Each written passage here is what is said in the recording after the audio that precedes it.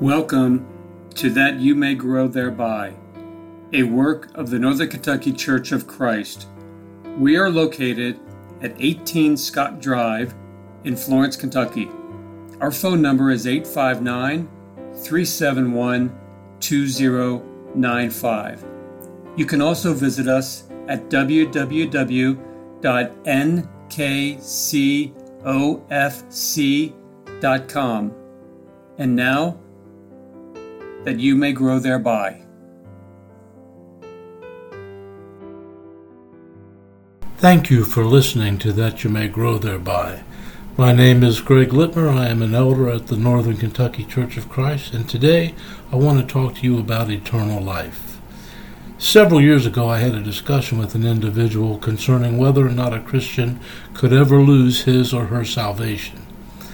The individual was of the firm belief that such could never happen, and the reason he presented for his conviction on the matter was pretty interesting. The gentleman referred to 1 John chapter 5, verse 13, and hung on to it tenaciously, unable or unwilling to see that it did not teach what he thought it did. The verse says, "These things I have written to you who believe in the name of the Son of God, in order that you may know that you have eternal life." His point was that everyone who believes in the Lord Jesus Christ has eternal life, that it is a present possession of an individual, and if a person has eternal life, well, that's it then. If a person has eternal life, if he or she presently possesses it, how can it ever be any different? I either have it or I don't. That was his approach. Well, I tried several different ways to teach this individual that his understanding of 1 John 5:13 was really not consistent with the teaching of the book of 1 John itself, and neither was it consistent with the teaching of the rest of the Scripture. Perhaps you've encountered this argument as well, I don't know. Here's what I believe the Bible has to say on the subject. First of all, the Christian does not have eternal life as a present possession. It is a promise. Oh, it is as sure as can be, but it is a promise nonetheless. In 1 John 2, 21 through 25, we find the following.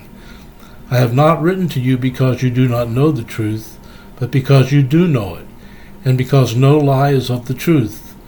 Who is the liar but the one who denies that Jesus is the Christ? This is the Antichrist, the one who denies the Father and the Son. Whoever denies the Son does not have the Father. The one who confesses the Son has the Father also. As for you, let that abide in you which you have heard from the beginning. If what you heard from the beginning abides in you, you also will abide in the Son and in the Father. And this is the promise which he himself made to us, eternal life."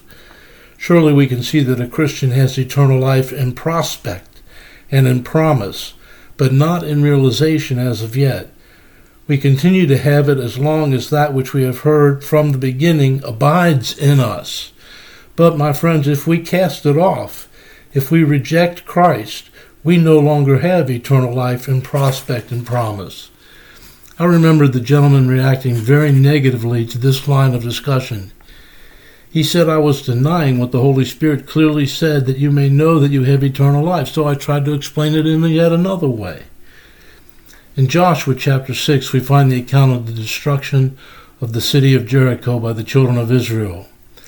In Joshua chapter 6 and verse 2, we find these words, "And the Lord said to Joshua, See, I have given Jericho into your hand with its king and the valiant warriors."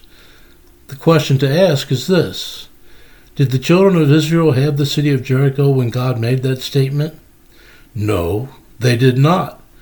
But they had it in prospect and in promise. If they did what God told them to do, then the city was as good as theirs. However, if they did not do what God said, even though he told Joshua, "I have given Jericho into your hand," the children of Israel would not have received it. It is exactly the same as we found in 1 John 2. If that which we have heard from the beginning abides in us, we will have eternal life. It is as good as ours. If it does not abide in us, we will not have eternal life. Jesus made a statement in Mark 10, verses 29 through 30, that clearly shows that eternal life does not belong to this age, but it is a possession in prospect or in promise.